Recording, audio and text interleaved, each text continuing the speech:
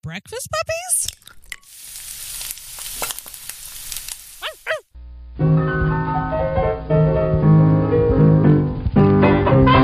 Welcome to Have Movies Will Game, the only podcast on the globe where we take you, our friendly listener, through the best and worst movies of yesterday and today, and then discuss ways that you can play them at your gaming table. In every episode, our intrepid hosts, Matthew, Dusty, and Nathaniel, will filibuster fondly over facts and feelings of your favorite films, and then get to the glorious gaming goodness, giving game masters great gimmicks on generating golden genius. Have Movies Will Game, brought to you through the electronic wonder of the internet. Now, let's start the show! So I like how this time we just kind of sat down and we're recording. Like, we came in and I'm like, hey, Dusty, hey, NPC. And we just went for it. Like, normally we have all this bullshit in front where we're like, what are we going to do next? I don't think we should do that movie. Do you like that movie? I don't like that movie. Die. Yeah. Well, putting the votes out, it's actually had some listener engagement and it simplifies it. It really does. We can just, hey, what do you think we should listen to? It does help. Yeah. Listen to. Yeah. Or watch. Whatever. Yeah. Watch. Yeah. Listen to the background because you've seen it so many times. Yeah, we just sort of sat down, cut through the bullshit, did a mic check, and boom, now we're here. Which is nice. And what movie are we talking about this week, guys? We are talking about Aliens. And who? Sorry, I forgot. Who are you? Who are you guys? I don't remember. Fuck, I don't know. I'm sober. I can't even. And there's no old granddad tonight. I know. It's horrible. Hi, everybody. I'm Matthew. And I'm Dusty. And I'm Nathaniel. Haha, you got that while you were drinking Madeira, son. Yes, I'm drinking. I'm drinking a fine Broadbent rainwater medium dry Madeira. It's delicious. Since we don't have OGD. Medium dry? We could have some OGD. We just can't afford it, but we'll talk about that later. So tonight we are going to talk about Aliens, the 1986 sci-fi action horror movie written and directed by James Cameron, which is the sequel everybody knows, but if you don't, to the 1979 film Alien, which is this is the second one in the entire franchise. There's 7 of these, right? Now, if you count the prequels, Prometheus and the other one. And then if you also count the AVP, the horrible... I did not count AVP. Yeah, those 2 movies, AVP and AVP Requiem, Prometheus. To me, this is 4, 5, 6, 7. Yeah, there's 7. To me, this is the definitive Aliens movie. I agree. I disagree. Really? To me, it's the first one. Yeah. The first one holds on. I like the second one. I've seen your the Plex. First one. You have some interesting tastes. I like horror movies. Yeah. I like really out there, subtle, tension-heavy horror movies without jump scares. And Alien, the original, is a masterpiece. Without jump good. Scare. Yeah. Alien has a lot of jump scare. I disagree. It's got building tension, followed by silence, and then something happens. We call that a jump that is scare. a jump scare. It is an older style of scare that could be considered a jump scare. What I don't like are movies now that are like, the Scarecrow, the Boogity Man, and it's just teenagers getting jump scared. Like It. I didn't like the jump scares in It. Me either, especially since they could have beaten it down with sticks at any time, but I've already talked about this, but it still makes me mad. Most horror movies today that make it to the big theater are just jump scare after jump scare after jump scare. There's no actual building of tension. You can listen to the music. I will completely agree with you. I will completely 100% agree with you on that. Whereas I feel that the original Alien, it had its fearful moments and it had those jump scares, but it was a masterpiece of the building of tension. It used low sound. It used, there was almost no score soundtrack through a large chunk of the movie. It was just I expected one to start as I was watching it earlier today because there was a tone where it's like, boom. And I was expecting some sort of mood music to happen. Yeah. And that was it. You just got a bone. You just got a bone? I feel it was the precursor to the sound you like so much. Thank you, Hans Zimmer. I didn't notice that in this one. And there was just once. There was one moment where there was a boom. And it wasn't mechanical. Was it an instrument? So it was like a heavy, like a bassoon or something? Or it was weird because I was expecting something and then nothing happened. Also, can I go ahead and say that Bill Paxton had the most quotable lines in this movie. I have a shit ton of them written down. He did, Bill but Paxton God, was great in this movie. I just wanted to punch him. Oh, I know. He's kind of a bitch, but I like that he pulled himself together. He used the word fuck 20. Well, the word fuck is used 25 times in the film. 18 of them are by him. Oh, fuck yeah. And he also said the word Fuck man yeah. 35 times. Back in high school, we had this friend named Phil, but everybody called him Man Man. Wait, they called him what? Man Man.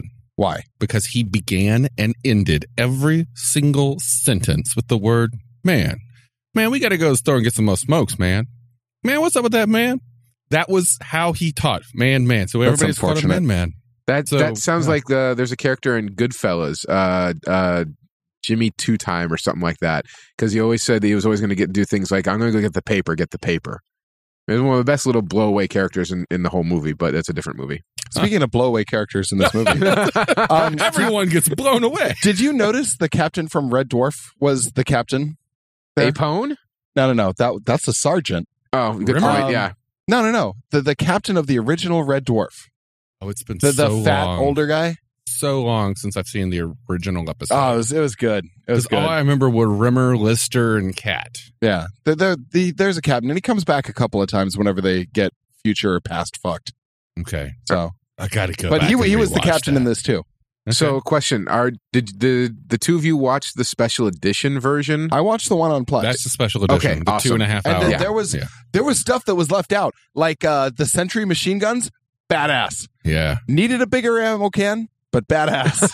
Yeah, that's one of my favorite parts that was put back. That's in the special edition is down the tube and using those motion detectors and motion guns. What's strange is that I remember reading that was part of the special edition, but I also remember as a kid seeing it that way.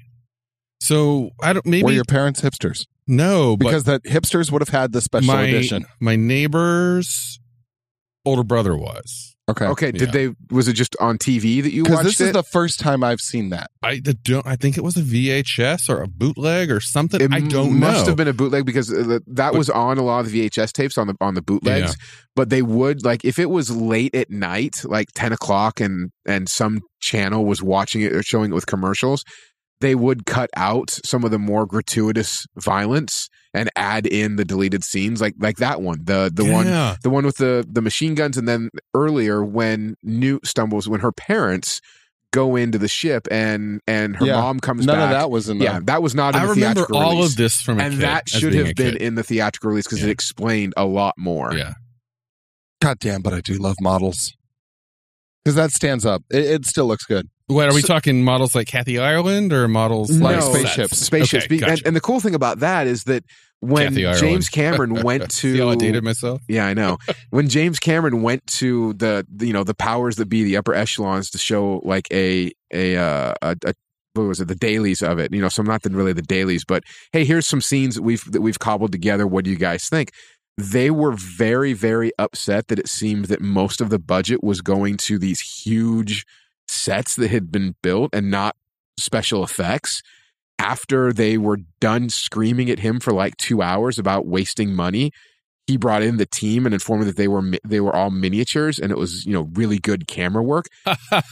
And the whole team was so proud of themselves at that point because they had fooled the higher ups, Right. thinking that they had spent millions of dollars on huge Full-size elaborate sets. sets when it was just miniatures. But then that's when it should dawn on them. You spent millions of dollars on miniatures when you could have built sets. It probably that same conversation probably followed that one. Yes, I like that everyone smokes in the future. everyone Like, does. everybody smokes. I do have a question about things like And they're not future cigarettes. At what point in our science fiction movie creation did we get imaginations of what the future might actually look like? Because if you look at That's caveman shit.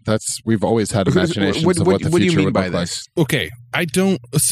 what that looks like is 1980s tech with a little bit extra. However, Oh, you mean more okay. modern. Yeah. Like when did we decide that we were going to go all out on showing what the future looks like You can't- instead of just imagining the future to look like today?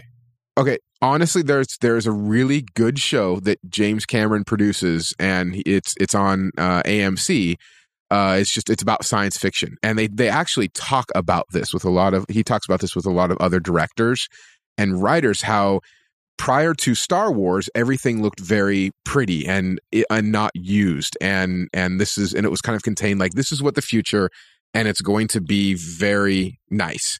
And then Star Wars came along with Lucas, and everything looked used, and then it kind of went out from there. And a lot of sci-fi has stayed like, that's not what he's saying, though. That's what it sounded like. No. Okay. What I'm saying is, so Star Wars isn't the future. Star Wars is the past.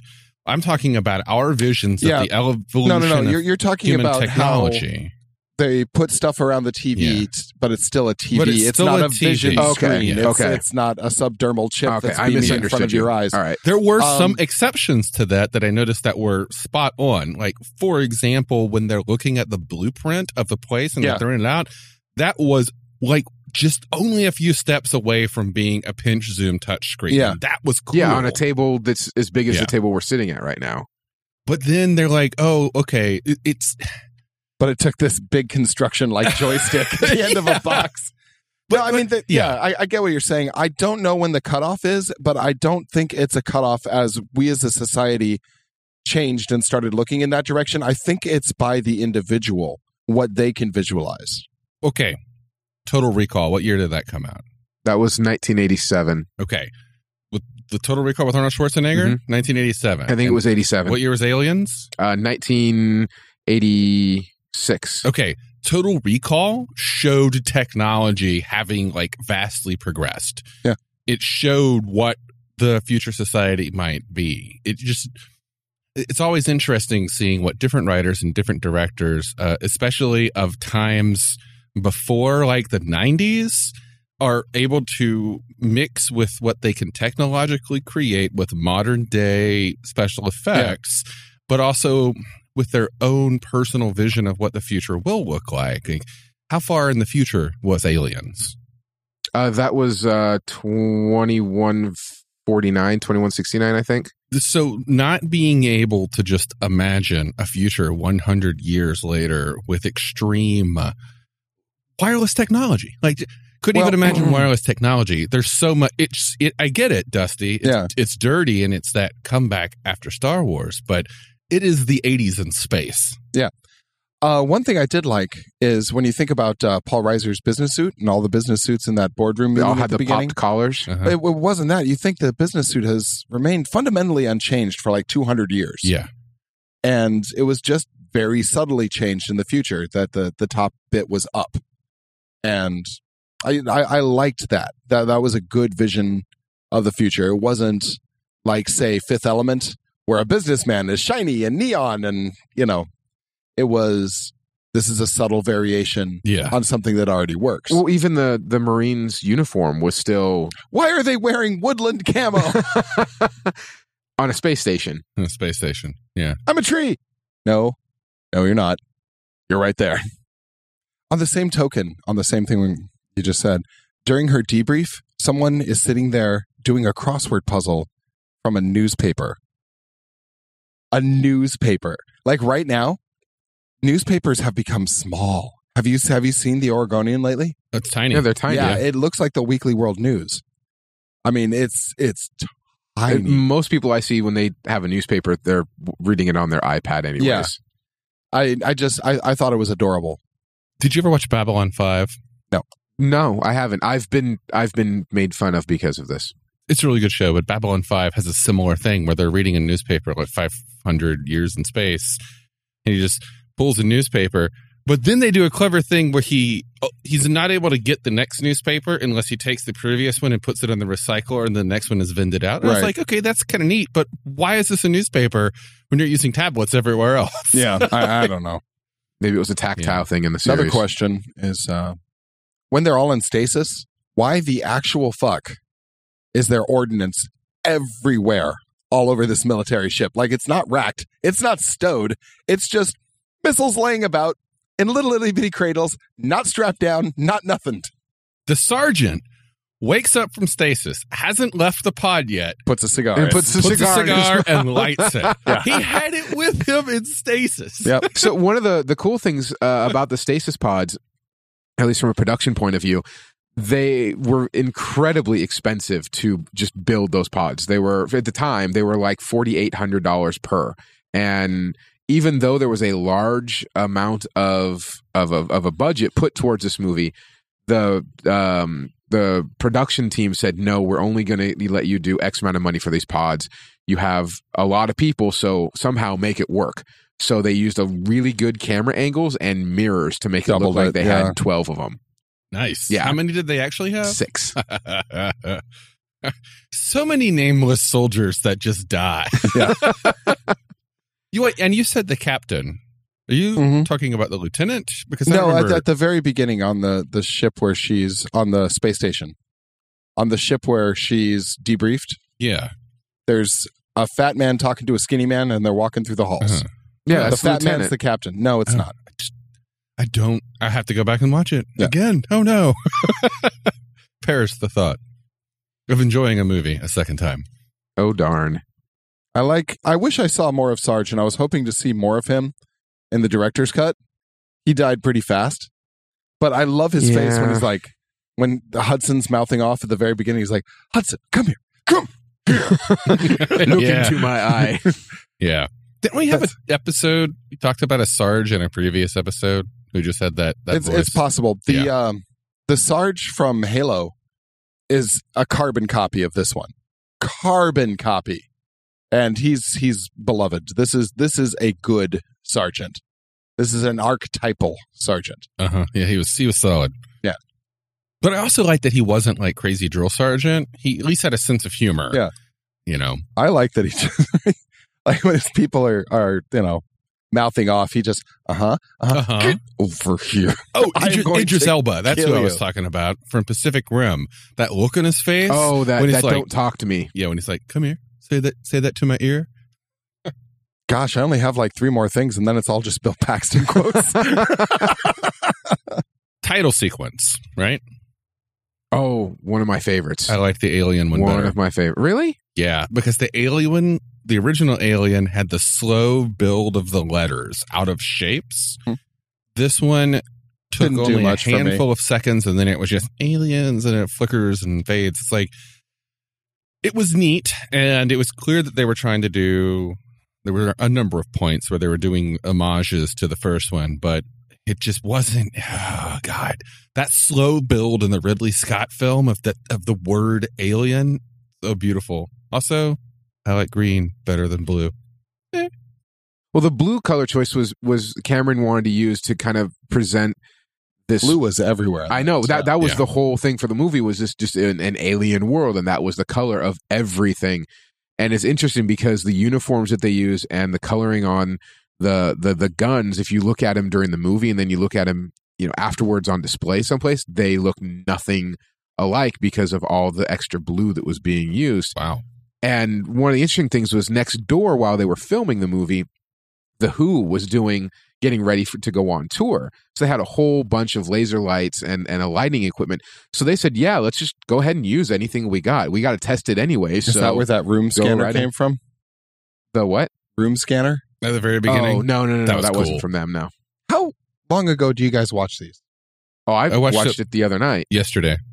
What's the other night? Yesterday? Day before? No, not yesterday. Yeah. Monday. Day before that? Monday. Okay. Why? All right. And I've seen it like a dozen times. It doesn't matter. It has to be fresh in your mind, man. You have to have just seen it. Okay, I got another one. Bring it. Because I thought space, as a kid when I saw this, I was like, Space Marines! Fuck yeah! And now I can just think, God, what is this Mickey Mouse operation that they're running there? Their ammo is strewn all over the deck. Shit's everywhere. They leave their lockers open. I mean, this is a spaceship. Granted, it's future spaceship where everything, it's kind of... It's a spaceship shaped like a gun. Yeah. Yeah. Also stolen in Halo. Yeah. But in fact, a lot of this was I was going to say, stolen in didn't Yeah. Halo steal a lot from the Alien franchise? Probably. At least those two things. And the Combine? No, that was Half-Life. The I was going to say the dropship kind of looks like the Halo dropship. Oh, 100%. Yeah. But I just like how the missiles come out, that was pretty neat. wing But out. like when they're clearing the rooms at the very beginning before they see the aliens, and they send in the guy with the huge gun first. I mean, that looks Vasquez cool. and Drake. Yeah. Yeah. But you can't. You cannot do that when cleaning rooms because all someone has to do is just, knock the muzzle aside. You send in someone with a little carbine. Well, the interesting thing on that was in all the side notes about this, they did think about that and like if this were to be a real thing, this gun, how would that work? And they did think about that. So it was set up on a motion gimbal, cam, so that it could not get batted down too far. But it could, because when Newt ran across, that's exactly what they did, was bat it down. Yeah. Actually up. They batted it up. I was going to say, they're going to batted it up. But still, that is not the thing you want to lead into a room with.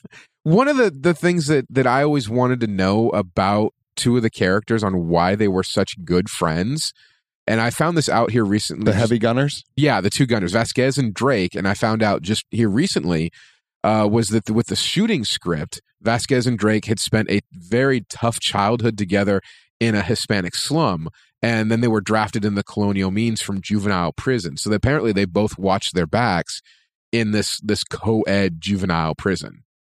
Aw. Just kind of cool. So I would really like to read more about this world, and I know there's comic books and stuff, and probably even books written. Alan Dean Foster did the novelization, which is a lot different than the movie. It would have to be, because he also did Spell Slinger. Yeah, I know. No, but one of the differences all kinds of shit he made with the xenomorph was that the tail would sting and paralyze people instead of just ripping through them and killing them. That makes sense. I mean, if you're using them as hosts. There are a number of narrative crossovers that have been pointed out between the Alien universe and the Riddick universe as well. People believing them to kind of be in the same loose fiction. If you're into Riddick, it's something else. I honestly, I liked it. It was, Vin Diesel can't act his way out of a paper bag, but that's not what it was about. But he doesn't need to. It was about set design and moodiness, and it was graphics. Good. Yeah, graphics for that time. Yeah. Okay.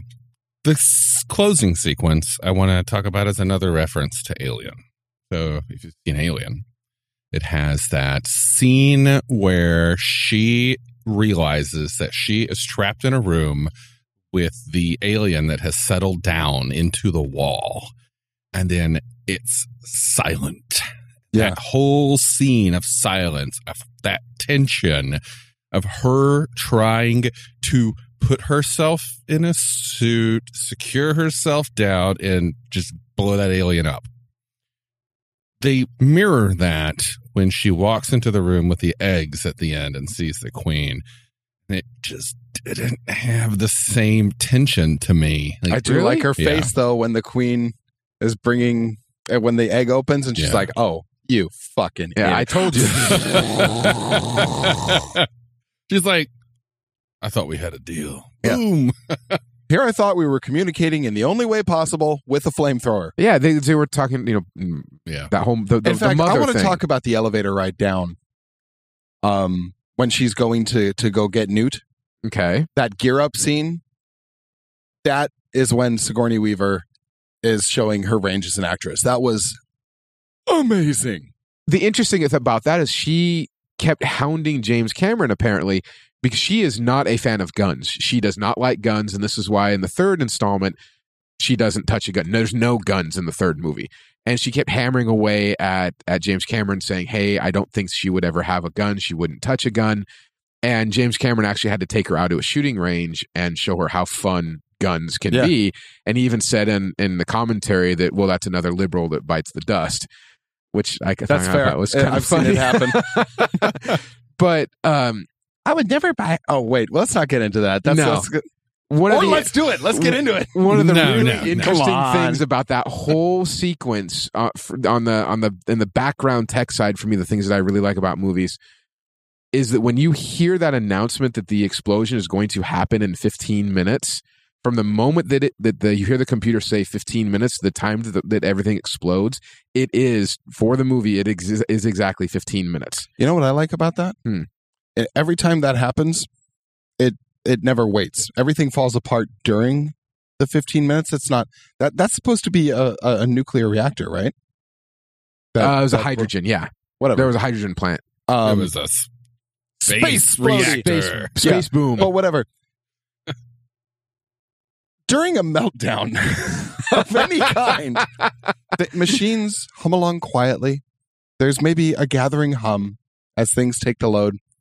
Pipes aren't falling. Things aren't on fire. Okay, to be fair, a ship crashed into the building. So there could Barely. be... Oh, it crashed into the building and guns were fired and aliens are nesting in it. Well, they also So- made comment that it was the whole place was just going to Yeah. overload. So Yeah, I mean... the heating and cooling systems were Yeah. going to overload. So No, yeah, but the calm voice was counting down to the very end to 1 minute to reach minimum safe distance.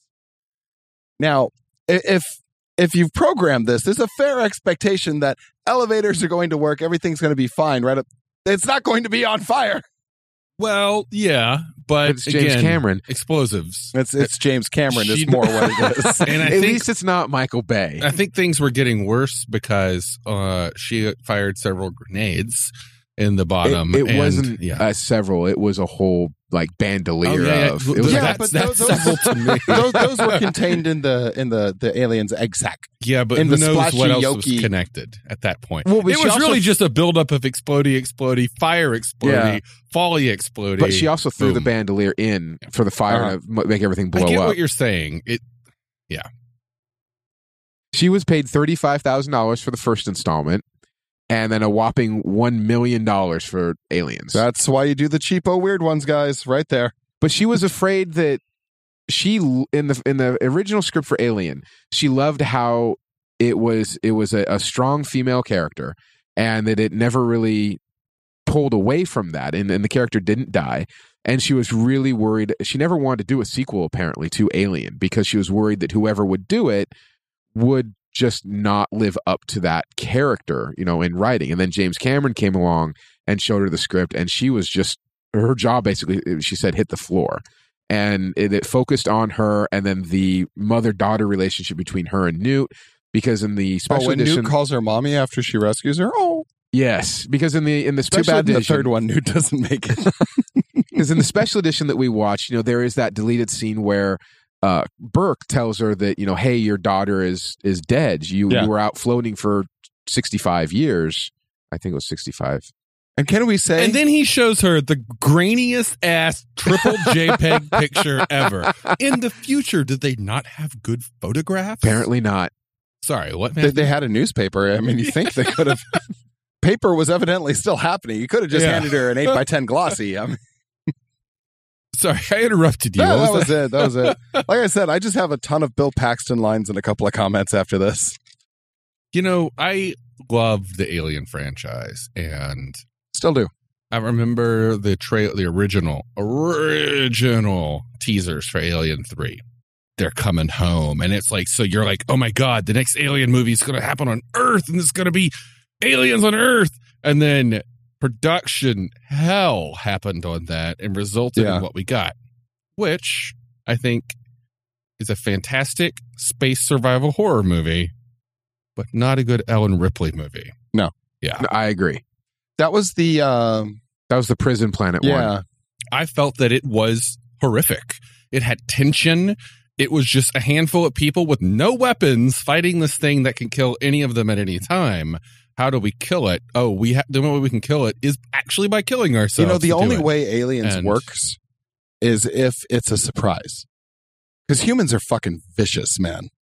We may not have claws and thumbs and acid for blood, but we are a vicious fucking species. Yeah, we are. Our babies cannot exist indefinitely in space waiting to impregnate the Dude, next it doesn't thing that matter. comes around. My whole game hook for the second part is based on how evil humans are. Oh, I'm waiting for it. Yeah, so am I. I'm looking forward to it. So this was... We got thumbs, man. This was directed by James Cameron, who also did The Terminator. He kind of got You led greenlit. with a big one. I'm proud of you, man. Why, thank you. No, really, I am proud of you. Good job. Thank you. I I'm appreciate just that. surprised you got his name right. I hate you guys. I Anyway, hate you guys. anyway, Terminator. I'm going home. Speaking of quotes, I mostly come at night. Mostly. She actually hates that quote. That is one of the things that woman is remembered for. She only did one movie, and it was this movie, and then she gave up acting because she did not like it. and went on to become a teacher. And she does occasionally get pulled into cons. I just saw something about that on Facebook. Mhm. Yeah. She gets pulled into cons every once in a while. And that's the thing that most everybody remembers her for, is that line of, they mostly come out at night, mostly. And she fucking hates it. Don't know why. It's a good line. I don't see why. I don't understand that whole hatred of what you did.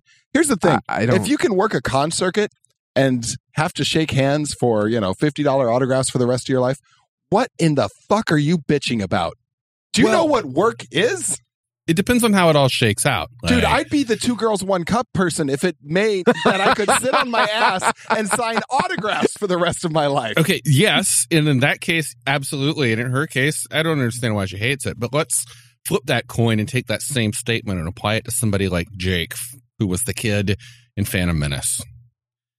He was so lauded and so hated, but not as a character, as a person. See, the fans were so rabid against him. That's the problem. It's the fans with Star Wars are some of the worst. I am a huge fan of I love Star Wars. I will defend Star Wars. I love Star Wars, but I don't consider myself a fan. I liked him. I liked the whole story arc. I liked that it was all because mommy left. Oh, that made me so happy. But Star Wars is on fire. Star Wars fans are some of the worst fan base out there. And I say that as a Star Wars fan. Will Wheaton got so much hate, the actor, because of the character that he played. It could have been anyone. That character was going to be in that show, and Will Wheaton played the character and got so much hate for it that he left everything. Oh, he's gone on record as saying he had multiple anxiety attacks every day. Yeah. And that one kid from Star Wars quit acting forever. Climb a 4-story fucking ladder carrying roofing materials. I don't want to hear about their fucking anxiety. Well, my whole point of that is that I can understand in some cases why you would hate certain things like that if it represented a dark time of your life. I don't want to go too far down the rabbit hole here because, this is a correct podcast and I can't say some of the things I really feel. But damn, man, life is hard. And if you could just sit on your ass and sign autographs, I don't care what it's for. Speaking of going down a hole, so go on. No, not like that. Oh, I'm just trying to segue into something, another little nugget that I mind. There are nuggets in those holes. the girl, chicken nuggets. The scene where she slid down the ventilation shaft into the water. Yeah, I got a bit on that too. That was beautiful. She had to do that scene over and over and over again because she would just let go because she wanted to slide down. Oh, I believe it. And James Cameron said, "Listen, we actually this is have film, to, not digital. It's film. This is film, sweetie. We actually we can't keep doing this." If we can get it in one take, I'll let you do it the rest of the day. That's what it was. And she did it in the next take, and he was sure to his word. He apparently shut down production for the rest of the day and let her slide down that as many times as she wanted. Right on. You go, sister. When that alien rises from the water behind her, that's an iconic movie moment. That is good. There monster. are a couple of things with that. So James Cameron apparently did not want to scare her during the movie.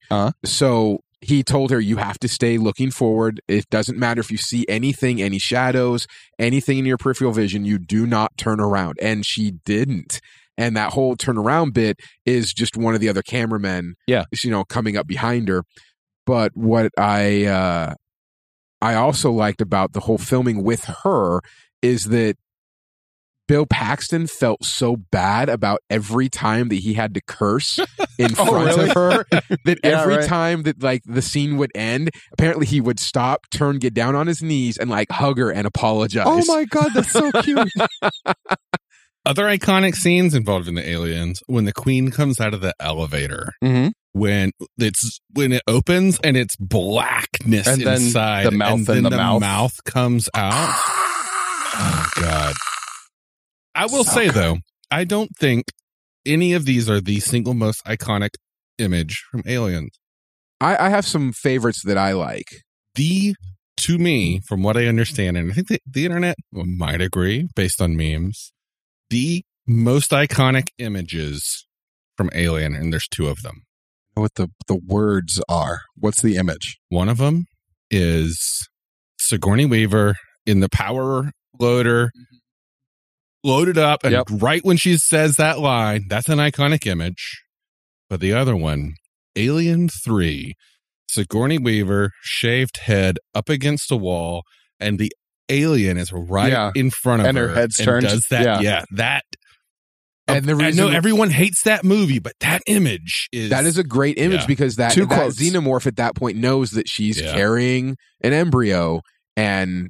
Spoilers. If they haven't that movie came out in like the early 90s. If no one's watched it by now... The whole generation of drinkers has been born since then. Also, spoilers, she's Luke's mother. Oh. There's two of the most quotable lines that have been made into memes ever. Bring it. I think I know exactly which ones you're talking about. Man. It's game over, man. And nuke it from orbit. And I say we take off and nuke the whole site from orbit. It's the only way to be sure. I like that that's devolved also into Nope It from space. Yeah. It's got its own acronym. I love the way that little interchange played out too. It's like the other guy's like, "No, we can't do this." Blah blah blah blah blah. These stupid idiots. And the guy's like, "What'd you just?" But he doesn't say it. Sigourney Weaver or Ripley's just like, "You know what you just called him?" And he looks over. All right, crew, we're going to gather together and go nuke it from orbit. Yeah. Yes.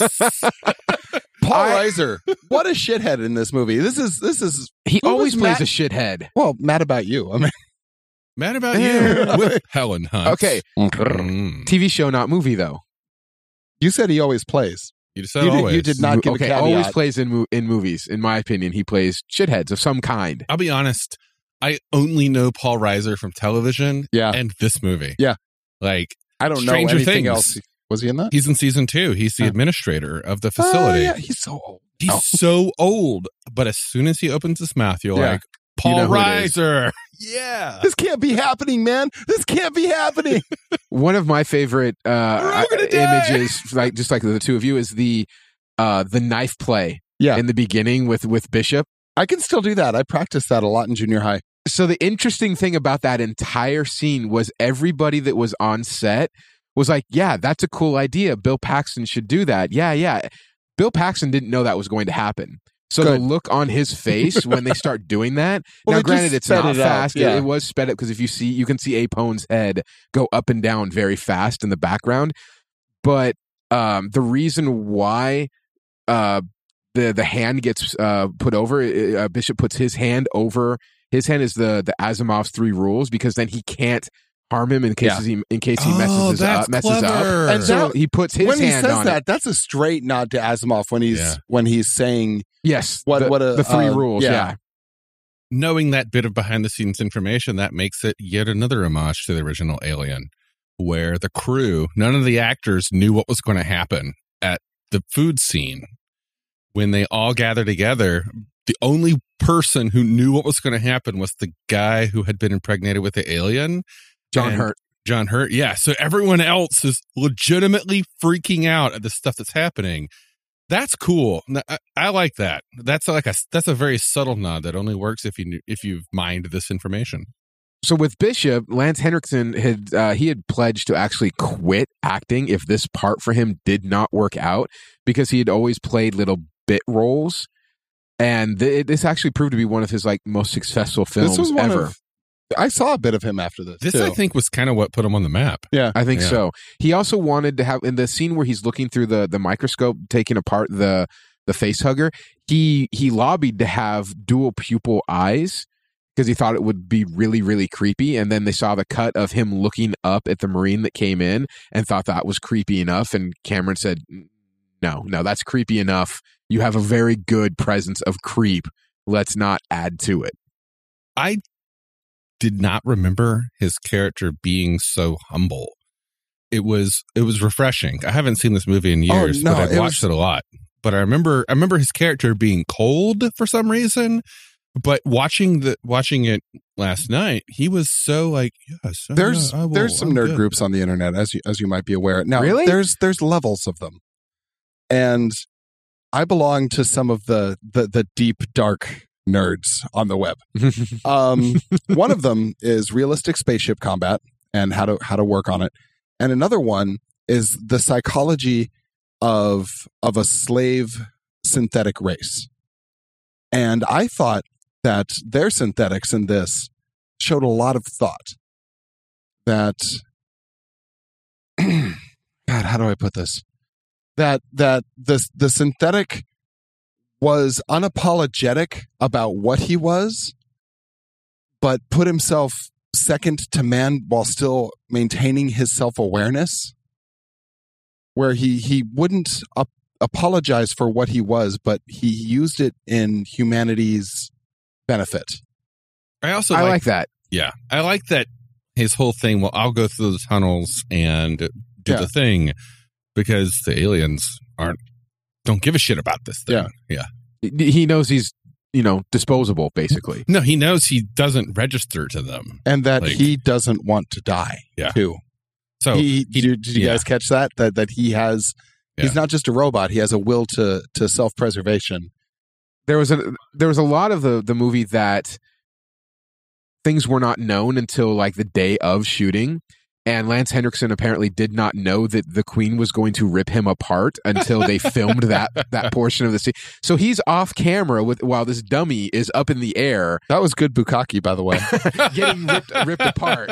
And apparently it freaked him out because they made his dummy look so much like him that it gave him nightmares for like weeks, apparently. That shouldn't have been necessary, though, that whole fucking scene. Why was there no one on the ship? Why? I've often wondered that as well. I was wondering that last night. That is a very large ship that is going through space with a whole bunch of little fighter ships on it. I have a real problem, and I didn't as a kid, like I said earlier. I have a real problem with how the military was portrayed in this, because that's supposed to be Space Marines. They have core lingo. And this was the most asinine, bass-ackwards, idiotic way. I mean, this was McHale's Navy. This was bullshit. This was down Periscope. That wouldn't... No. So let's take that and let's push it a little bit further here. Science fiction in space. Well, one thing that we've never actually heard in the whole Alien saga is how they have gravity on their spaceships. So their ships are not built in a way that they do acceleration-based gravity. Their ships are based horizontally. So these people sort are of inertial walking compensator. around. But they never talk about why, right? So let's make some assumptions here. The human race has evolved technologically so much that it has mastered the thing that escapes us still today, which is gravity. It has created artificial gravitational fields. Okay. All right. We have artificial gravity. Then why the fuck are we sending people into space? Because at that point, we have also advanced in so many other ways. If we can control gravity, we don't need to send people. We just send drones. So you could say, hey, why was there nobody on the ship? Well, I guess the ship was automatically piloted. Okay. Why wasn't it so big? Why was it so big? And why wasn't it 100% automated? Why wasn't it a drone? Like, none of that makes any sense. Because they were doing Aliens versus Predator, not Terminator versus Predator. You're just like, what? You can make one leap, but your whole leap fails to take into account everything that would lead up to it. Here's the part I agree with what you said, but there is no part of the Navy or the Marines that doesn't involve keeping watch. Somebody is always standing watch, no matter what is going on. Someone is watching the lifeboats, someone's watching the ship, someone's watching the engines. There's nobody on the fucking ship. I can give you a reason why you don't see anybody else. Budget constraints. And I want to take this to another subject. You're talking about realistic space combat. What fucking space combat are we talking about here? You won't have guns in space. No, you're going to have mass drivers. All you're going to do is try to figure out their gravity and send something to just blow right through. You don't need guns. You don't need bullets. You don't need ballistics. For boarding actions, you do. Or as what was it, James S.A. Corey in Leviathan Wakes was like, space combat is really nothing but dropping an anvil down a gravity well. And assuming it's against a planet, yes. But, the whole thing was for them Yeah. to go in and check on people that they hadn't been returning a signal for X amount of time. yeah, but as soon as they're like, nuke it from orbit, okay. Now that guy could remotely control a ship from the planet, but they couldn't just remotely tell the ship to drop an anvil on the base and They were call on- it good? on They the were there. base. Okay, that's great. They could have just gotten out Walked of away. the air, walked away. And you're like, okay, well, that's down a gravity well. Yes, it is. And if you have mastered gravity technology enough to have people walking and maintaining normal human existence on a spaceship that is built like a cruise ship, Okay, this is not hard science. then This yes, is not hard science. You can just This is fire an science. anvil at the other It ship. should be. Fiction. Call it good. I find Just depleted bend uranium things. works better than an anvil. This is yeah. But it's isn't that expensive. called a tungsten rod? Yeah. Okay. Why do you need that? It's expensive and it requires careful. It requires We got a whole handling. bunch of spent rods. We could do that Yeah. all day long. We're I'm the just only saying, nation in the world that has nuclear capability that we don't recycle our rods. One of the things about realistic I space kind of combat. thought you were going to do that. One of the things about realistic space combat discussions that always gets me is they always have the assumption or that there's artificial gravity on the ship. But why? The only We haven't mastered that yet. the only show that I think has been close to what it would possibly be like in space was the 2000 reboot of Battlestar Galactica. No, nothing close because artificial gravity in space. No, I'm talking about like the one-on-one dogfighting in space, because they're actually using like air thrusters to maneuver instead of, hey, I have this engine that can make me do a U-turn. There are so many papers on how unrealistic that Yeah. is. Like, Well, watch. I haven't read The them. closest that I've seen is The Expanse, and simply because it The takes Expanse into is account. good. Basically, space combat in movies is shown to be like naval combat. You turn, you fire a badass broadside, or you use your wave motion gun. It's just There's another podcast. I know, I'm a sci-fi It's- writer. I it's- use some of those tropes. well, well, you haven't read any of the things. So the thing is that it wouldn't be like that. It would be hiding. It would be masking where you are. Like they did in Wrath of Khan. Yeah, space combat is more like submarine combat Which than it is exactly in Wrath of Khan. Yeah, they always do it like it's naval ships. They always do like Yeah. lines of ships versus lines of ships. But you It's- know what? it's a Space is 3D three-dimensional. Yeah, and submarine Yeah. fighting is the best. That's the closest thing Your we have on our emissions are planet. down. Is They have up, no up, idea down. where they are Yeah. until what you fired from way the fuck over there intercepts your course where you were, assuming you didn't move when they fired. I don't think the military would actually be involved that much in actual space combat. Oh, I think it for would certain the Navy would be. It would be scientists pressing buttons based on physics I calculations. completely disagree with that. Yeah. It's honestly harder to kill humans than that. Even theoretically, not up close and Oh personal. no! What I'm saying is that there's astrophysics is so many light years of complexity beyond naval physics, and we're going to go down a rabbit hole do it. here Do talking it. I wanna about go. Do it. space in battle. Okay, I was recently rewatching, of all things, The Phantom Menace, right? And The Okay. Phantom Menace, they're like, "Oh, we've blockaded this planet." No. You fucking haven't blockaded No, this planet. I You know have exactly 5 where you're ships going with this. in one tiny little Mhm. corner. Why doesn't a ship just circle Go all the way planet out and come back, go the or other way? come from any other position, I- like the poles. I Yeah. think there's an assumption in Star Wars that they never mention, and that is that you can come out of a jump at a certain spot. For some reason or another, that's where you come out. Like when you enter hyperspace, there's a limited place where you can come out of hyperspace. That's the only way a blockade would work, right? Is if you put ships at the exit. I guess. Because Astromechs are supposed to be able to calculate hyperspace jump coordinates from any point in space. who the fuck knows, man? So- It's Star Wars. Yeah, It's space like- wizards. God. So, Well, yeah. if you want to go Space down combat. that rabbit hole, there's this whole thing in the Star Wars West End Games thing that says that there are very specific pathways that ships have to go, and if Yeah. and there is an Such entry as point. the Kessel Run. Yes, there's an entry point, there's an exit point, and outside of that, you cannot go through hyperspace. How could one do I don't a know. distance-based thing and less distance? Who knows, man? God damn it, George. But that's why you leave somebody on the ship. you leave somebody on the ship. Yeah. Because you want a user, right? You want someone that's outside of pre-programming to fix problems or to deal with unforeseen situations. Yeah. You need a human processing unit. Yeah. Humans.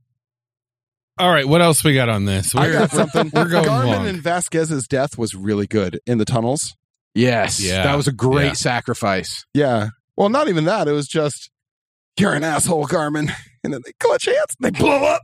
That was pretty cool. Yeah. I highlight. One of my favorite scenes that I liked was where they're in the room. They've already, they've welded the door shut. They put everything up against it.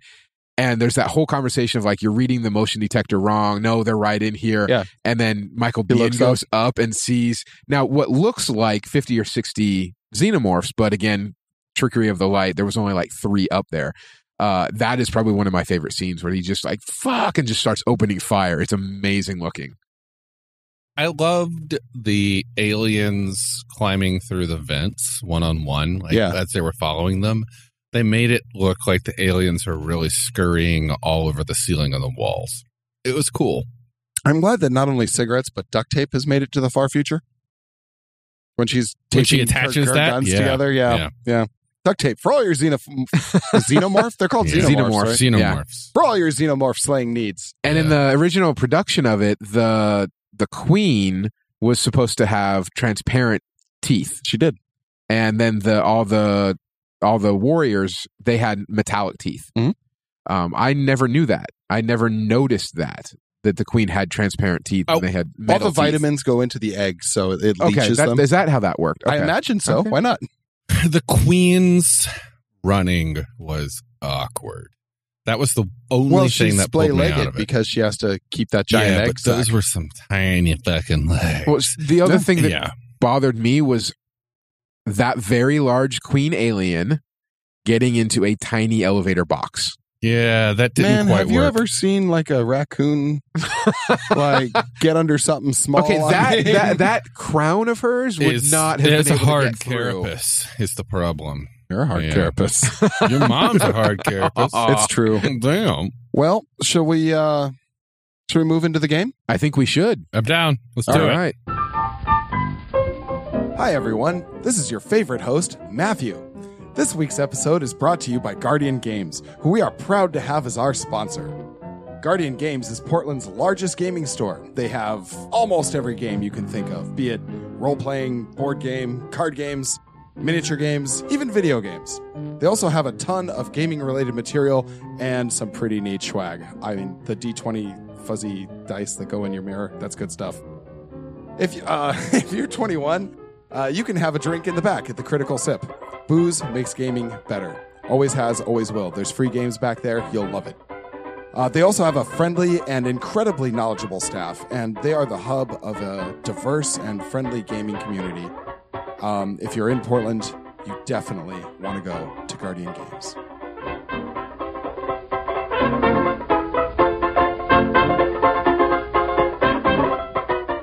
Bringing this to the gaming table, what are these characters that we have in this one, Dusty? All right. Well, we have Sigourney Weaver as Ellen Ripley, is reprising her role from the first movie. Kinda good. Yeah. Yeah, I'll go with that. Yeah. Not especially lawful. Yeah. She received a Saturn Award for Best Actress for this performance. What's a Saturn Award? It's just a sci-fi movie award. Never heard of it. And she was nominated for an Academy Award for Best Actress. And it was her first. And it was also the first time in film history where an action lead was a woman that got that nomination. See what happens when you pick up a gun? I'm sorry.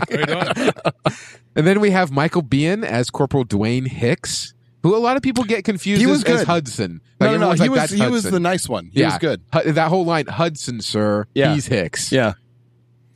Yeah, he's good. Yeah. I'd go with lawful good for him. I'm down. Yeah, that works for me. Paul Reiser as Carter J. Burke. Neutral evil.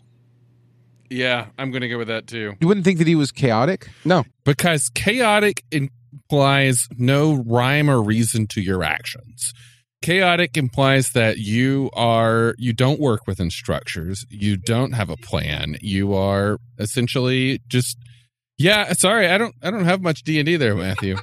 Chaotic evil is considered the psychopath alignment. And I would not say that he was a psychopath. I would. He used the structure. He lied, but he put on a good face. He was there for the bottom dollar. A chaotic evil person wouldn't give a fuck. Good people don't understand evil. Yeah. It's okay. You're good. It's the nut job Joker. The Joker is chaotic evil.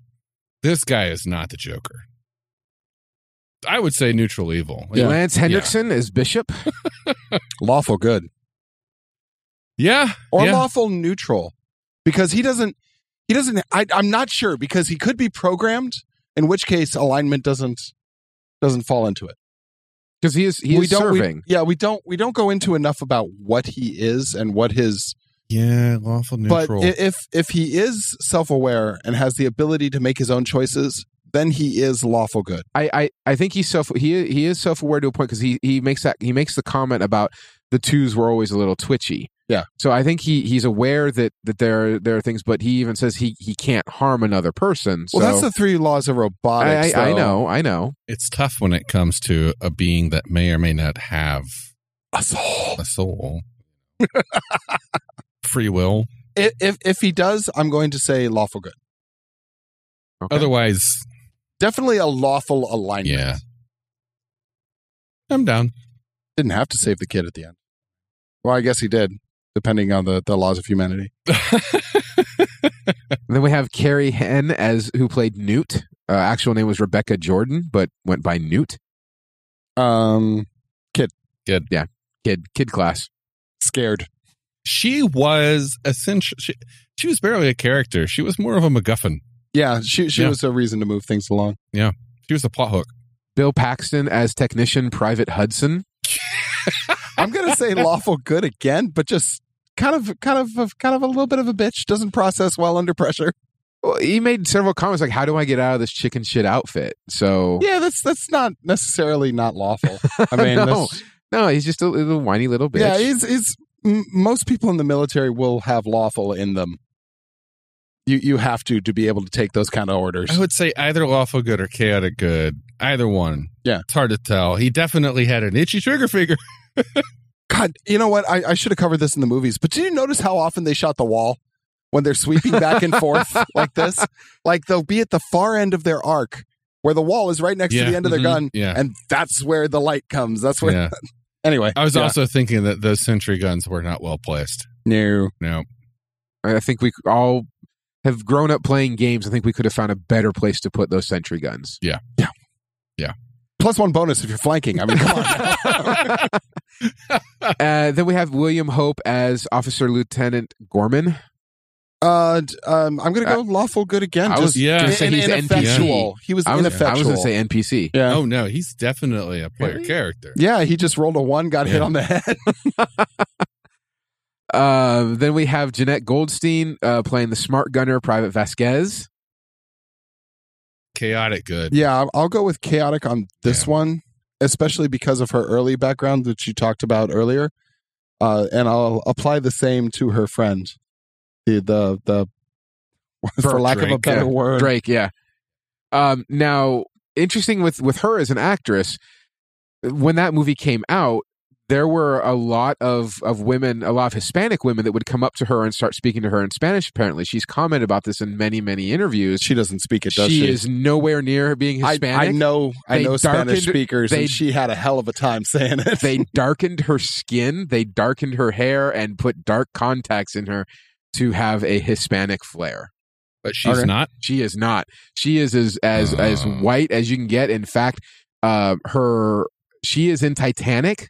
She is the Irish mom in Titanic that dies with her children, that tells them to go to sleep and that everything will be okay.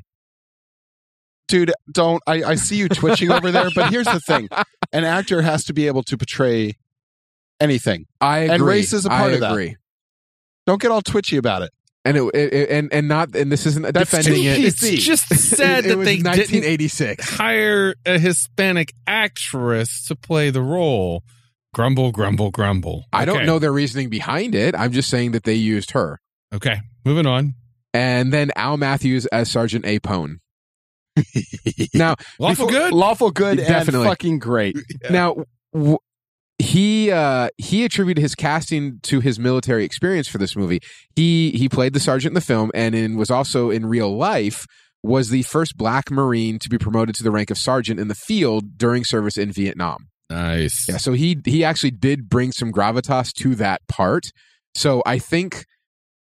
Yeah, I think that was he just had that him. voice of command. I think that was which just him playing. you have himself. to have. Yeah, All right. All right. What you got for us, Matthew? Yeah. bug hunt. Aptly This named. is a bug hunt. I spoke earlier about how humanity does not have claws and fangs, and we only have thumbs, and yet we are fucking evil and remorseless when we go to war. So, on one hand, you have humanity. We have thumbs. We make tools. On the other hand, you have this race of xenomorphs, which apparently excretes its starships because they look very biologic, right? Like they're an organic-based culture, Well, that starship wasn't a xenomorph starship. wasn't it? No. Why was it all organic in the exact same way that everything else was organic? Because they secreted all their shit all over it. Have you Oh. seen Prometheus? No. Prometheus goes in the background, but Ooh, if you tell watch, me. if you Real watch, fast. have you watched Alien? Yes. The beginning of Alien, they're walking through the starship, and you see the dead pilot of the ship with the hole in his chest. with the hole in his chest. Oh yeah. So and then in Prometheus, you meet. are they spacefaring? Essentially, yes. Okay. How do they get about? What the The aliens, xenomorphs? yeah. Oh no, No, the xenomorphs are not spacefaring. The xenomorphs are Then how did effectively they survive in created. space? They are effectively created in Prometheus as a All right, biological. I have to watch this. Anyway, this It's is not a good It's a movie. horrible movie. I don't care. It's I'll just pretty. watch it as Yeah. lore. It's Yeah, it is really pretty. pretty. And then go Yeah. ahead and watch the next one. Okay. Anyway, bug hunt. Xenomorphs are tough, with acid for blood, super strength, dagger tails, resistant to vacuum. They are truly the stuff of nightmares. Humanity, with its weak claws, sissy fangs, is way worse. We've got thumbs, and we hate like no other. So in the first three movies, they all have similar themes: escape, defend, survive. Fuck that. We're not going to do that. That's not our gig. That's not what humanity does. When we see a threat, when a tiger comes to a village, what do we all do? We grab our sticks and we beat the crap out of it. That's what the fuck we do. And we tell its friends. And then we take its head and we put it on a pole so that all the other tigers know to stay the fuck out of our village. If you think about It's it, human history. a tiger is pretty much a monster, right? Some of my favorite one shots of any role playing games that I've ever run at conventions are you were a group of 0 level characters and a wolf is eating your crops. Yeah. What do you do? Yeah, I mean, All this right, is we all go to serious fight. shit. We all go fight the wolf. All right, in the fight, all of you die except for one. Yeah. Yeah. So, I mean, it comes down to I got this feeling when I was watching it that everything humanity was choosing was wrong, but it was only because they were surprised. Now, this time, discounting Alien 3, because I don't take that into account when I'm writing this thing, Yeah, it's a weird one. this time, humanity knows what's going on. There's aliens out there. They're big. They're badass. So what would humanity do? Go out, Yeah. steal everything they can, and then kill everything. Yeah. They breed in us so that even the people who are like, well, all we need to do is talk to them, and I'm sure we can find some recognizable goals that we can both achieve together, and we can both live out. No. They breed inside us and come bursting out of our chests. We're going to kill them as a species. So, reports reach the Earth. The Space Marines are mobilized. Gone are the "what is that" mentality. We know that there are horrific spaceship building aliens, or maybe just taking over, not building. And humanity aims to put them down. Now, the PCs are a newly formed unit of the Space Marines, recently formed. Their mission is to, quote, end the xenomorph threat and ensure the galactic supremacy of humankind. Hoorah! America. The PCs are sent to CL-117, a small planetoid, where a suspected alien artifact is gathering raw material. The artifact is a whole alien ship containing a hive within with a queen. It turns out that the xenomorph's ship is unarmed and quite easy for the Marine cruiser to explode. Of course, xenomorphs can survive vacuum, so the planetoid itself must be cleared. Sounds good. Flipping a page. Can they survive vacuums? The Queen did. Did she? Yeah, she was in the landing gear. But that's not sealed, man. Oh, okay. Like, she's spinning in space till she starves to death. Yeah. I think it's one of those things where you just take it with a grain that she's dead. Like, landing gate. No, I agree is never with you. Pressurized. I agree with you. Yeah. I completely. It's just one of those things where, like, hey, we're gonna hand wave this. CL-117 is a nickel iron asteroid planetoid. It's been heavily mined. The xenomorphs use acid to mine rather than tools. They can excrete various fluids. So what you have is a circle potato-shaped bit of metal, which has been honeycombed with alien spit, so it's full of these smooth tunnels. The Marines must engage and clear the asteroid. Their cruiser, while powerful, can't just destroy the asteroid because it's nickel iron. Even a nuke's just going to send it spinning. I mean, it's dense. You can nail it all day, and it's just going to glow. It'll be fine. So the PCs have to clear this asteroid, and that's the game. That would be their level 1 game. Their newly formed unit. But you could take it much further if you wanted to. You could take it to the eventual extinction of the xenomorphs or the extinction of humanity, which I think would be a lot of fun. That would be a good weekend game, like a couple weekends. I like a tactical game where you move as a unit as opposed to, well, the wizard's going to go off and study for 2 months and everyone else do whatever you want in town. I like a game where everyone's playing off of everyone else at all times. And I think this would be a good setting to do that in. Just going upon what you have suggested, sci-fi military is ridiculously popular in role-playing games and video games. I recommend Halo, the role-playing game, for this one. What you have is there? Yes. What you have described, however, is also very similar to another movie, Starship Troopers. Yes. Yeah. Marines versus bugs things. And kill them all. There's a game I did not bring. It's really only like a one-shot game. It's called 316 Carnage Among the Stars. It's a cool game where you fight waves upon waves as Space Marines. But I would not do that for Aliens. I would, because you want more small unit kind of tactics to simulate what they were doing in the movie. You could right? do like personally for my hook, though I could also see this being played as like the Star Trek games where it's ship combat. Yeah. Something you definitely want, regardless of the system, if you're going to do a military style game, is you're going to need to set up a chain of command. You're going to need to game with a group where there's a leader. You want to establish a group structure that includes one player being in charge. You're going to have one player playing Lieutenant Gorman or whatever. Hopefully better. And in my experience, that does not go well.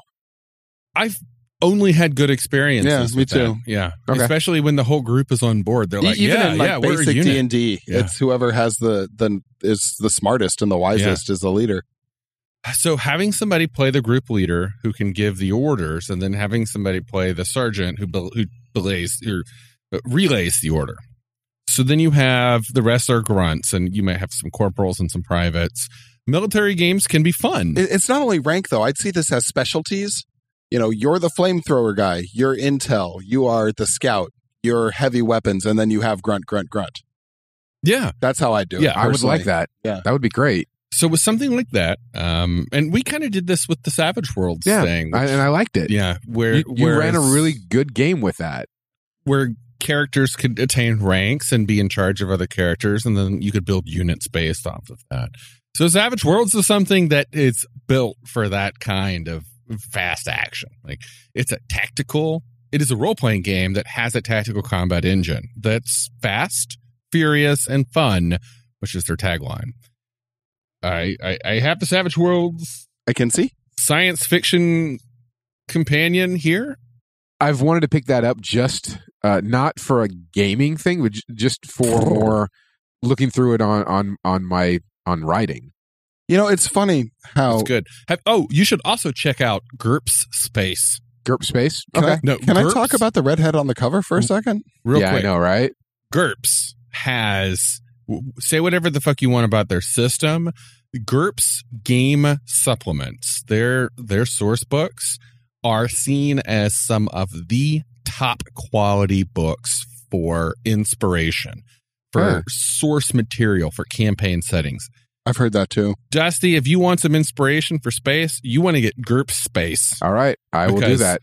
It has some game stuff, but it's largely just like it talks about the realities of what space is like and living in space and all that kind of stuff. Okay, awesome. I think there's like 3 GURPS Space books. Okay, if you I'll want look them up tonight. That's what you go for. Okay. You looked like you were going to ask me something. I was also going to recommend Next Step the Stars, which is something about realistic space exploration. Is it a game or is it no? It's just a novel. Yeah. Okay. Next Step the Stars? Yeah. Okay. I can just bring it next time. But yeah, Savage Worlds companion here. They have a number of different themed companions, and the Savage Worlds science fiction companion has mechs, it has spaceships, it has power armor, different alien races, if that's kind of what you want to go into, different monsters. Basically, if you want to take your Savage Worlds game, which is a $10 core book buy-in, a ridiculously cheap and easy to play game. You know, the more I hear and the more I touch, physically hold in my hand Savage Worlds, the more I'm convinced that this is a very superior role-playing system. It's a fantastic game. And I've only played it the once with the y'all. Lost episode. Yeah, do we still have that? We do. You know, guys, one day, if we ever get more fan base that actually cares about what we're doing, you beg us and we'll put out this ridiculously naive piece of garbage, which I thought we did a really good job in.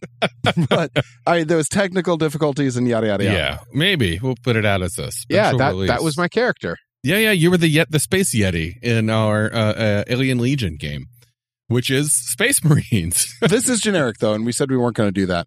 But, yeah, I know. I just always kind of bring it in because it works. And Savage Worlds has a huge fan base. Mm-hmm. And if somebody wants to pick up something generic. I was against it at the very beginning when we started this project, the 3 of us. Yeah.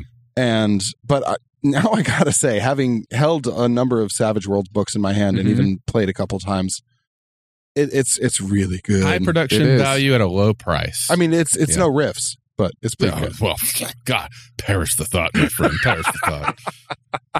We are, after all, a Palladium printout. Oh, speaking of which, Dusty, I brought you something. I'm sorry. Oh, you did. Here are the alignments again. You notice I chose not to do Palladium alignments. I did, and I'm proud of you. Yeah. All right, so Savage Worlds will do it. What else you got? Savage Worlds is the next. And the next game I'm going to bring up is one that was kickstarted a few years ago, and they recently kickstarted a supplement to it, which is a game called Shadows over Soul. It is near future space age. It mainly focuses on being within the solar system level of space travel. It's heavily inspired by The Expanse, by Leviathan Wakes and Caliban's War and so on. It uses playing cards instead of dice as one of the main mechanics, but it essentially uses playing cards as if they were dice.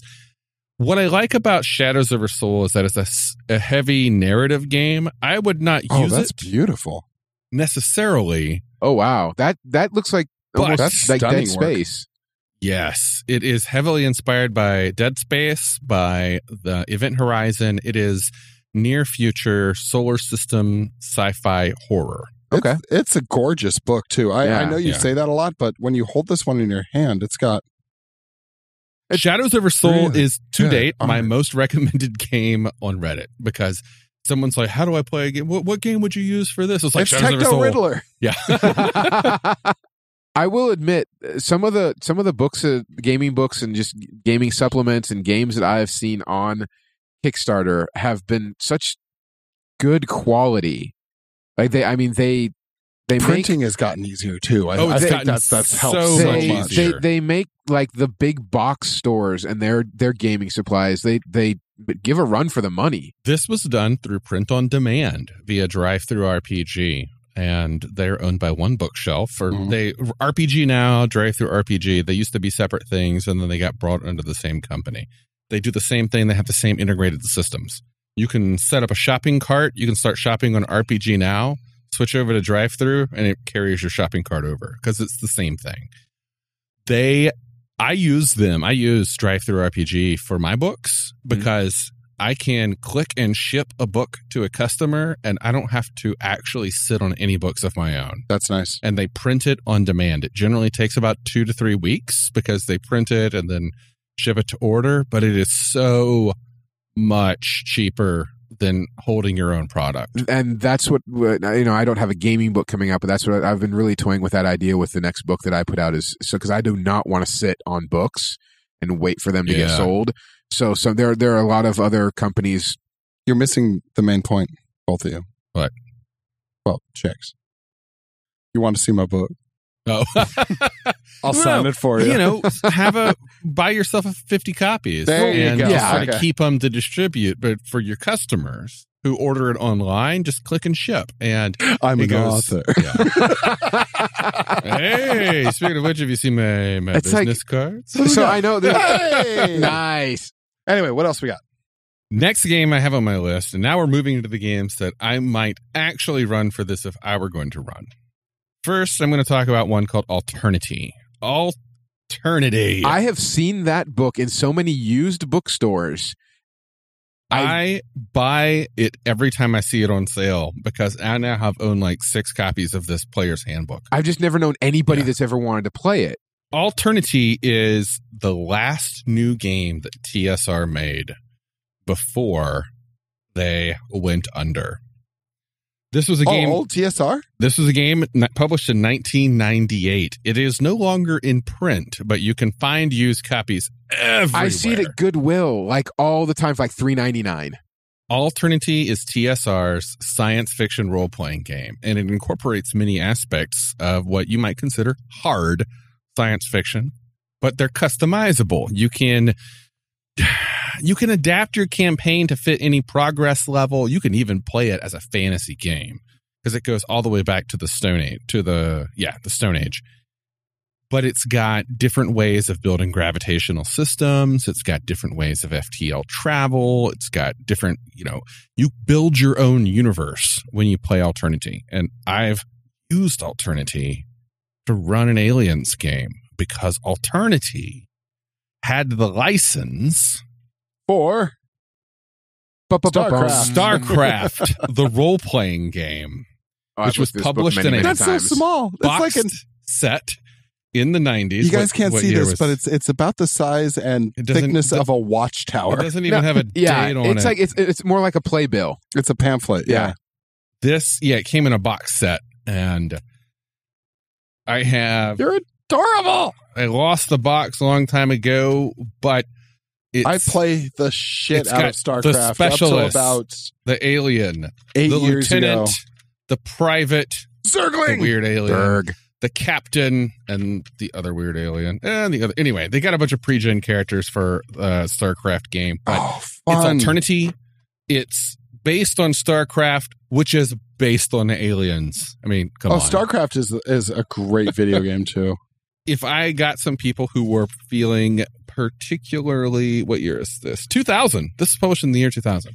If I had a group that was feeling particularly masochistic, I would run Alternity. And the reason I say that is Alternity is meaty. Hard. It's a crunchy game. Hmm. It is a skill-based role-playing game with classes that is kind of considered by some to be the prototype for what D20 became. Many of the systems that were used in Alternity transferred over after WotC got the license. I got to and tell made you, D20. I really like what D20 is. It just I'd like it a bit more streamlined. Alternity is not that. No.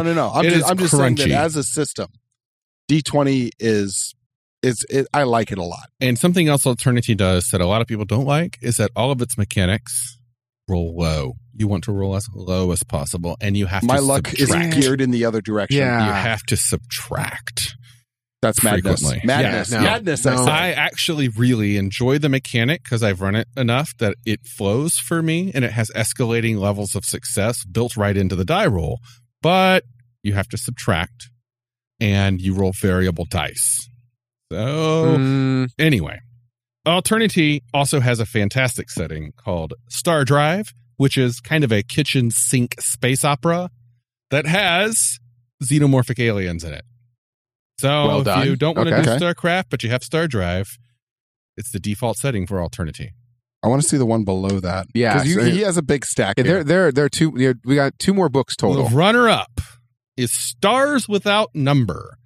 Stars Without Number is an old-school D&D based science fiction epic By game. D&D, do you mean second edition or 3.5? or- Holmes D&D. You race as class. Your stats go from 3 to 18, and your stat mods go from -2 to +2. 18 is a +2. Oh, yeah, that's a familiar type character sheet. Let me see. Oh yeah, Stars Without Number is created It has an by armor class. the amazing game designer Kevin Crawford. He is well known in gaming circles for doing Kickstarters that pay off and then some. You know what this would look like? What this would work for, too? Serenity. Absolutely. This Stars Without Number can work for any number of science fiction games, especially those wagon train to the stars kind of adventures. That's kind of the default setting. But, yeah.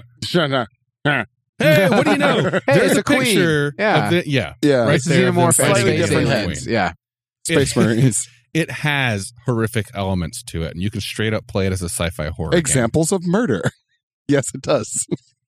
I That's know awesome. I talk about the old school style games frequently. If that's your thing, Stars Without Number is definitely what you want to use. I think the old school stuff has It has a certain charm to place it. in our hearts because we Yeah. grew up with grinding our teeth on those those systems. So I think it's always going to sit with us. You guys played Hammer Crawl. Yeah, Imagine I Hammer liked- Crawl with laser guns. I'm That's down. aliens. I am so down for that. It really is. That looks like a good game. I'd play that. Yeah, Stars Without Number. This was from the recent Kickstarter where they made a second edition. You know, I got to tell you, folks, when he's NPC is giving these monologues and we're quiet, it's because we're flipping through these magnificent books that he. Oh dear Lord! Holy shit! He just handed me a Gutenberg Bible that says "Stars Without Number" on it. That is hold on. That is the Universal Omnibus. Hang on, It's a heavy that's tome. the book. So that is the Universal Omnibus. It is a hefty tome that came as a Kickstarter exclusive for people who backed the first book that you're currently holding here for Stars Without Number second edition. Stars Without Number was published a few years back, and in the time since, Kevin published a number of supplements for it, additional books that expanded it, and are useful not just for the setting, but also as resources for any kind of sci-fi gaming. There's a book entirely on trade. There is a book entirely on military warfare in space called, I don't even know, Thousand Suns or something like that. I How forget. much did this monster cost? I don't remember. I like this. This looks like $100 book to me. Yeah, Stars Without Number has Kevin Crawford just really, oh my God, he really blew it out of the water. With That's like a this life's product. work. It is. This book is a life's work. The Universal Omnibus has these books in Skyward Steel. That's the one on military space. It includes these books: Stars Without Number, Skyward Steel, Darkness Visible, Sons of Gold, Starvation Cheap. That's another one about that's the one about grunt warfare in space. Dead Names, Polychrome, Relics of the Lost, Engines of Babylon, 16 Stars, and Hard Light. And then a bunch of other stuff. So apparently, since we're on this topic, the revised edition had over 3,100 backers that had pledged almost $200,000 to bring this to life. Good, let's- because that's a couple of years' work right there. Let's see here. It looks like if you, oh, here it is. If you were the Galactic Overmind, That was I was. Yeah. as Forger of Worlds, Yeah. you get a PDF copy of the Stars Without Number PDF Omnibus, and then you also get a print-on-demand hardback copy. That was $175. That seems legit. I spent Yeah. a lot of money on this Kickstarter because it was It's solid. cool, man. Yeah, it's gorgeous. But it is not the game That's that the I would runner-up. ultimately What you got? run. Here, just pull it out from under the 10 pounds of book there. The game that I would run for this is one that I've been holding on to for a while because of my love of a video game franchise called Dead Space. It's an amazing sci-fi horror series, and contrary to what the haters like to think, I think the third game is good too, so suck it. Fucking word, man.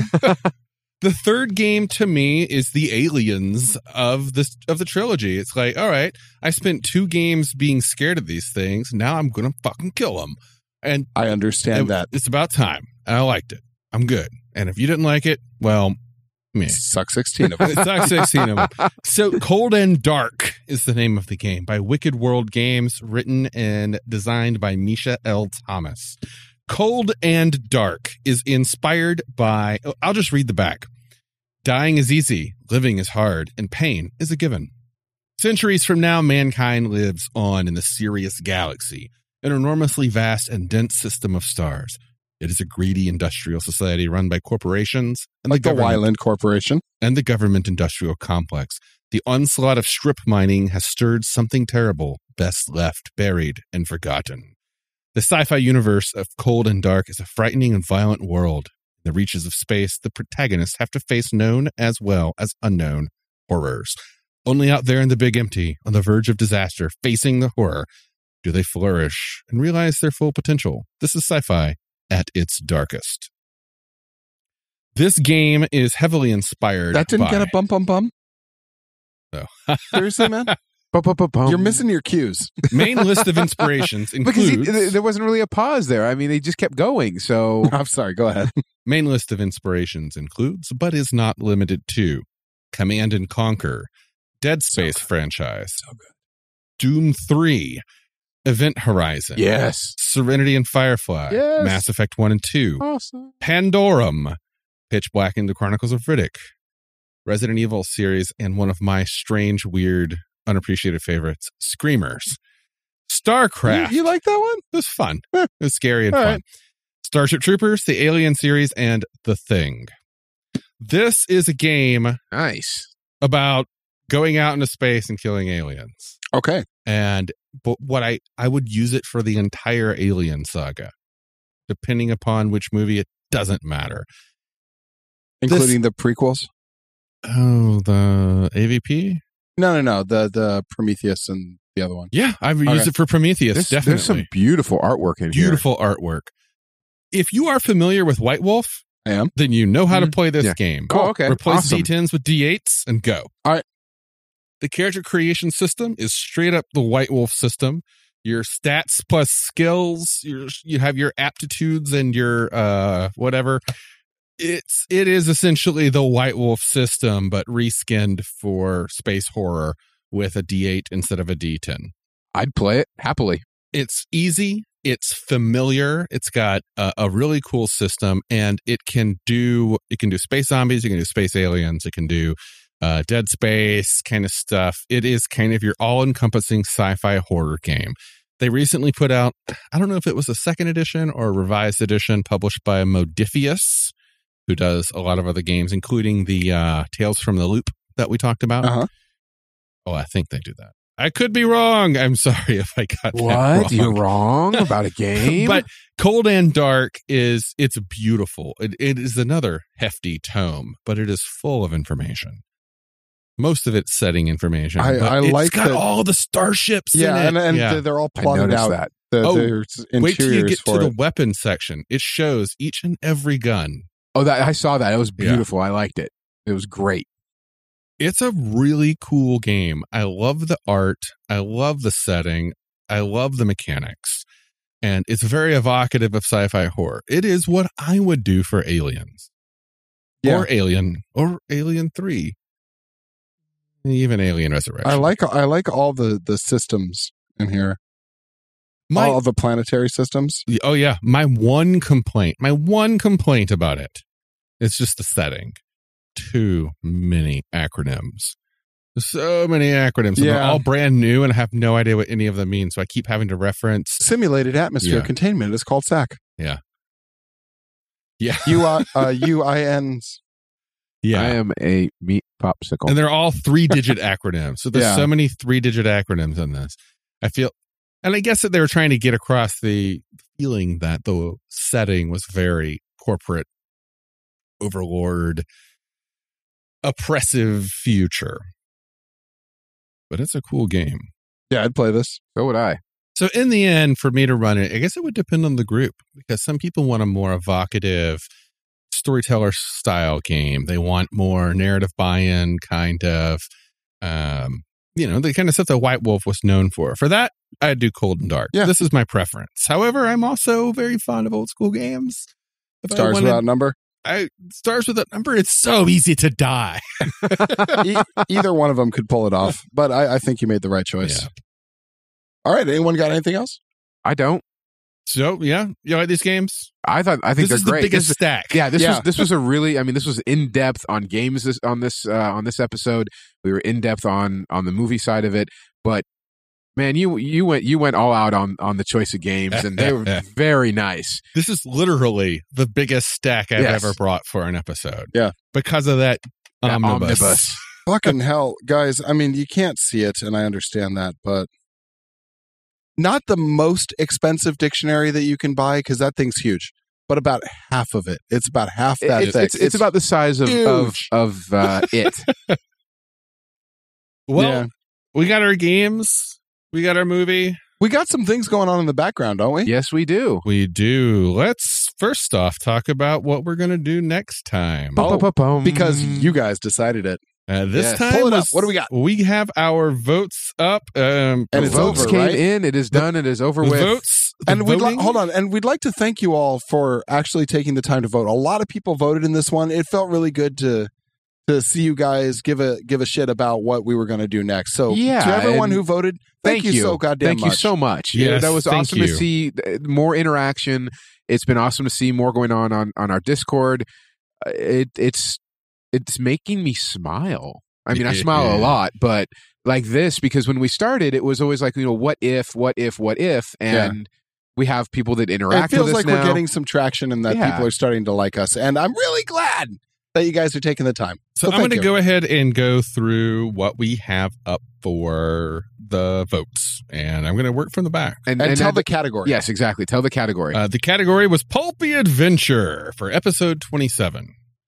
Our four, working from the least to the most, coming in with 0 votes. 0%. Nobody voted for it. we What's expected this one, Sahara? though. Yeah, we expected that. I think it's a fun movie, but I didn't vote You for were it. the only one. it is a fun, movie, but It's got Steve Zahn in it. I love Steve Zahn. Who? yeah, but he does not play the character that's written in the books. Yeah, I don't care about the books. We're talking about the movie. I know.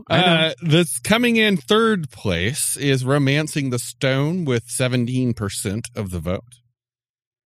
That's Coming- a good movie. Yeah. Coming in at second place is Raiders of the Lost Ark with 25% of the vote. Now, I honestly thought the Raiders of the Lost Ark was going to take this one. I really because when people say I pulp voted for it. action-y, I'd like it so to did put I. on. When people say pulpy action, this is kind of where that vibe goes. I'm content because I know what is. So Yeah. I'm content with the winner, though. So am I. the internet loves Brendan Fraser. And at 58% of the vote, The Mummy wins from 1999. That is awesome. Now, we're not talking about that crap with Tom Cruise. Did you see it? Did you Tom finally Cruise see it? has a lot to answer for. Well, in a little bit of defense to it, Universal wanted to do this whole universe like the MCU and with Star Wars going Based on on the and Mummy? DC. No. All the old school monsters of the Mummy, Dracula, because there was a Dracula movie that came out a few years ago, and then there's the Mummy, and then there's going to be a Frankenstein movie, and then there's Dr. Jekyll and Mr. Hyde, and they're doing the old school monsters. I don't see that working. in this whole universe where they all band together. No, it's Because fallen- I just don't think that people will care about it now. That's They old want news. No, Yeah. I'm so tired of cinematic universes, but that's something Yeah. else. And I believe our next voting is already going to be live by the time this episode airs. In Why don't fact, you go ahead and it's high school party films. Yeah. Yeah. We got Superbad, we got Dazed and Confused, and some others. Just go ahead and check it out. Well, links will be live Mhm. before this episode even goes out, so you already know it's there. Cool. All right, so anything next else time. we got? The Mummy. Oh, yeah. Yeah. That other thing. We put out a tip jar finally. We have been doing this for a year now. Mm-hmm. And I'd like to say something. feel free to enjoy our content for free. Oh, yeah, definitely. We put it out there for free. You are under no obligation However, whatsoever. it's really expensive to buy a bottle every game. And if we could make enough for a bottle of cheap plonk and a pizza, I would be content. Yeah. I would love to have a pizza and a bottle of cheap plonk. Now, we're talking Domino's here. We're not talking enough for we're not talking like Domino's. $25 Portland pizza. We're talking I could do Domino's. Yeah, I could totally do That Domino's. three large Yeah. 3 Because that would for be $9. that would be the pizza that podcast bought. Yeah. We could avoid the Noid and get some Domino's. And we could have the Ninja Turtles over to help eat. Yeah. Yeah. Oh, yeah. If we ever Bassam get to and the Cranny. point that we can afford a pizza, we got to invite them over to Yes. share it. Yeah. I think they'd love it. Anyway. But not one of their weird ass pizzas. No. No. This is just like pepperoni, pineapple, black olive. What? Yes. Fuck you. Yes. The fuck is wrong with you? I knew there was something wrong with you. Pineapple. I'm a pineapple pizza lover. I'm sorry. We'll have that on one slice, and the rest will be actual good, solid, honest to God pizza. We've got a tip jar link on our episodes now. It goes through our web host, and it goes right to us. So if you want to kick us a few bucks for booze, if you don't, that's fine. You don't even have to. But we didn't want to go through the whole Where is thing it? of putting out a Patreon. It's right in our episodes. It's in the show notes. It's with our web host. It's a tip jar. So it'll be at the bottom no matter where It'll be at the bottom no matter where you're getting Oh, it. cool. Yep. Okay.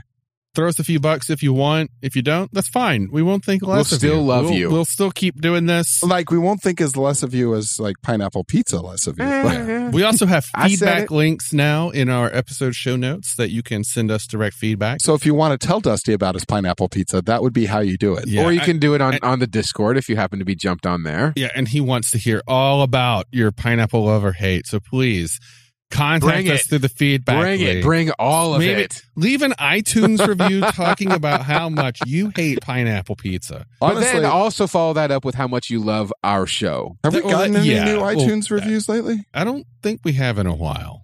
So hey guys, let us know what you think. We'd love to hear from you. We really would. One of my buddies in Phoenix, when I was down there last year, he was like, "Hey, I love your show, guys. It's great. It's informative. I listen to it when I'm going to work. You guys Yeah, I are saw spot that one. on with the gaming and the movies." He's like, I sit there and I nod and go, that you're right. You right. Like, cool. Leave us a review. Oh no, fuck that. No, I don't leave reviews on got, anything. And I'm like, Chris, you motherfucker. We did. leave We me got a new one. We Oh. have 6 ratings now. Oh. From Chris Street, March 8th, 2018. Hilarious and informative. 5 stars. I love this podcast. The banter is fantastic, and there have been several moments where I've laughed out loud while listening. It's also introduced me to multiple games I've never heard of. Thanks, Chris. We're glad we like it. And Not that is Dusty's not Chris. Yeah, not my Chris. Not Yeah. not any relation to the Chris that I was just talking about. Great. Thanks for leaving us a review, Chris. Yeah, we I really appreciate appreciate it. And with that, unless we got anything else, we can go ahead and close out. No, that's it. Yeah. Hey, guys, thanks for listening. We'll be back with The Mummy. The Mummy. The Brendan Fraser mummy. There's got to be like a million action games. Yeah. Like a million. Oh yeah. I'll find something. Yeah, I think there's something to be found. Anyway, thanks for listening. I was Matthew, And I'm Dusty. And I'm Nathaniel. and we'll see you all next week. Bye bye. Thanks for listening to another episode of our show. We're still pretty new to the scene and we'd love to get your feedback. If you like what you hear, please leave us a review on iTunes with your thoughts. Good or bad, they really help us get the word out. If you want to say hello, drop us a line on all of the usual social media sites. You can find the links right there in the show notes. You can also leave us a comment on our website at havemovieswillgame.com. We look forward to hearing from you. Have Movies Will Game is a Breakfast Puppies podcast production, and our episodes are distributed under CC BY-ND 4.0 license. Our opening theme is Rock and Gravel by Sid Valentine's Patent Leather Kids, with introductory narration provided by Isaac Scher. Thanks again for listening, and we'll see you next time.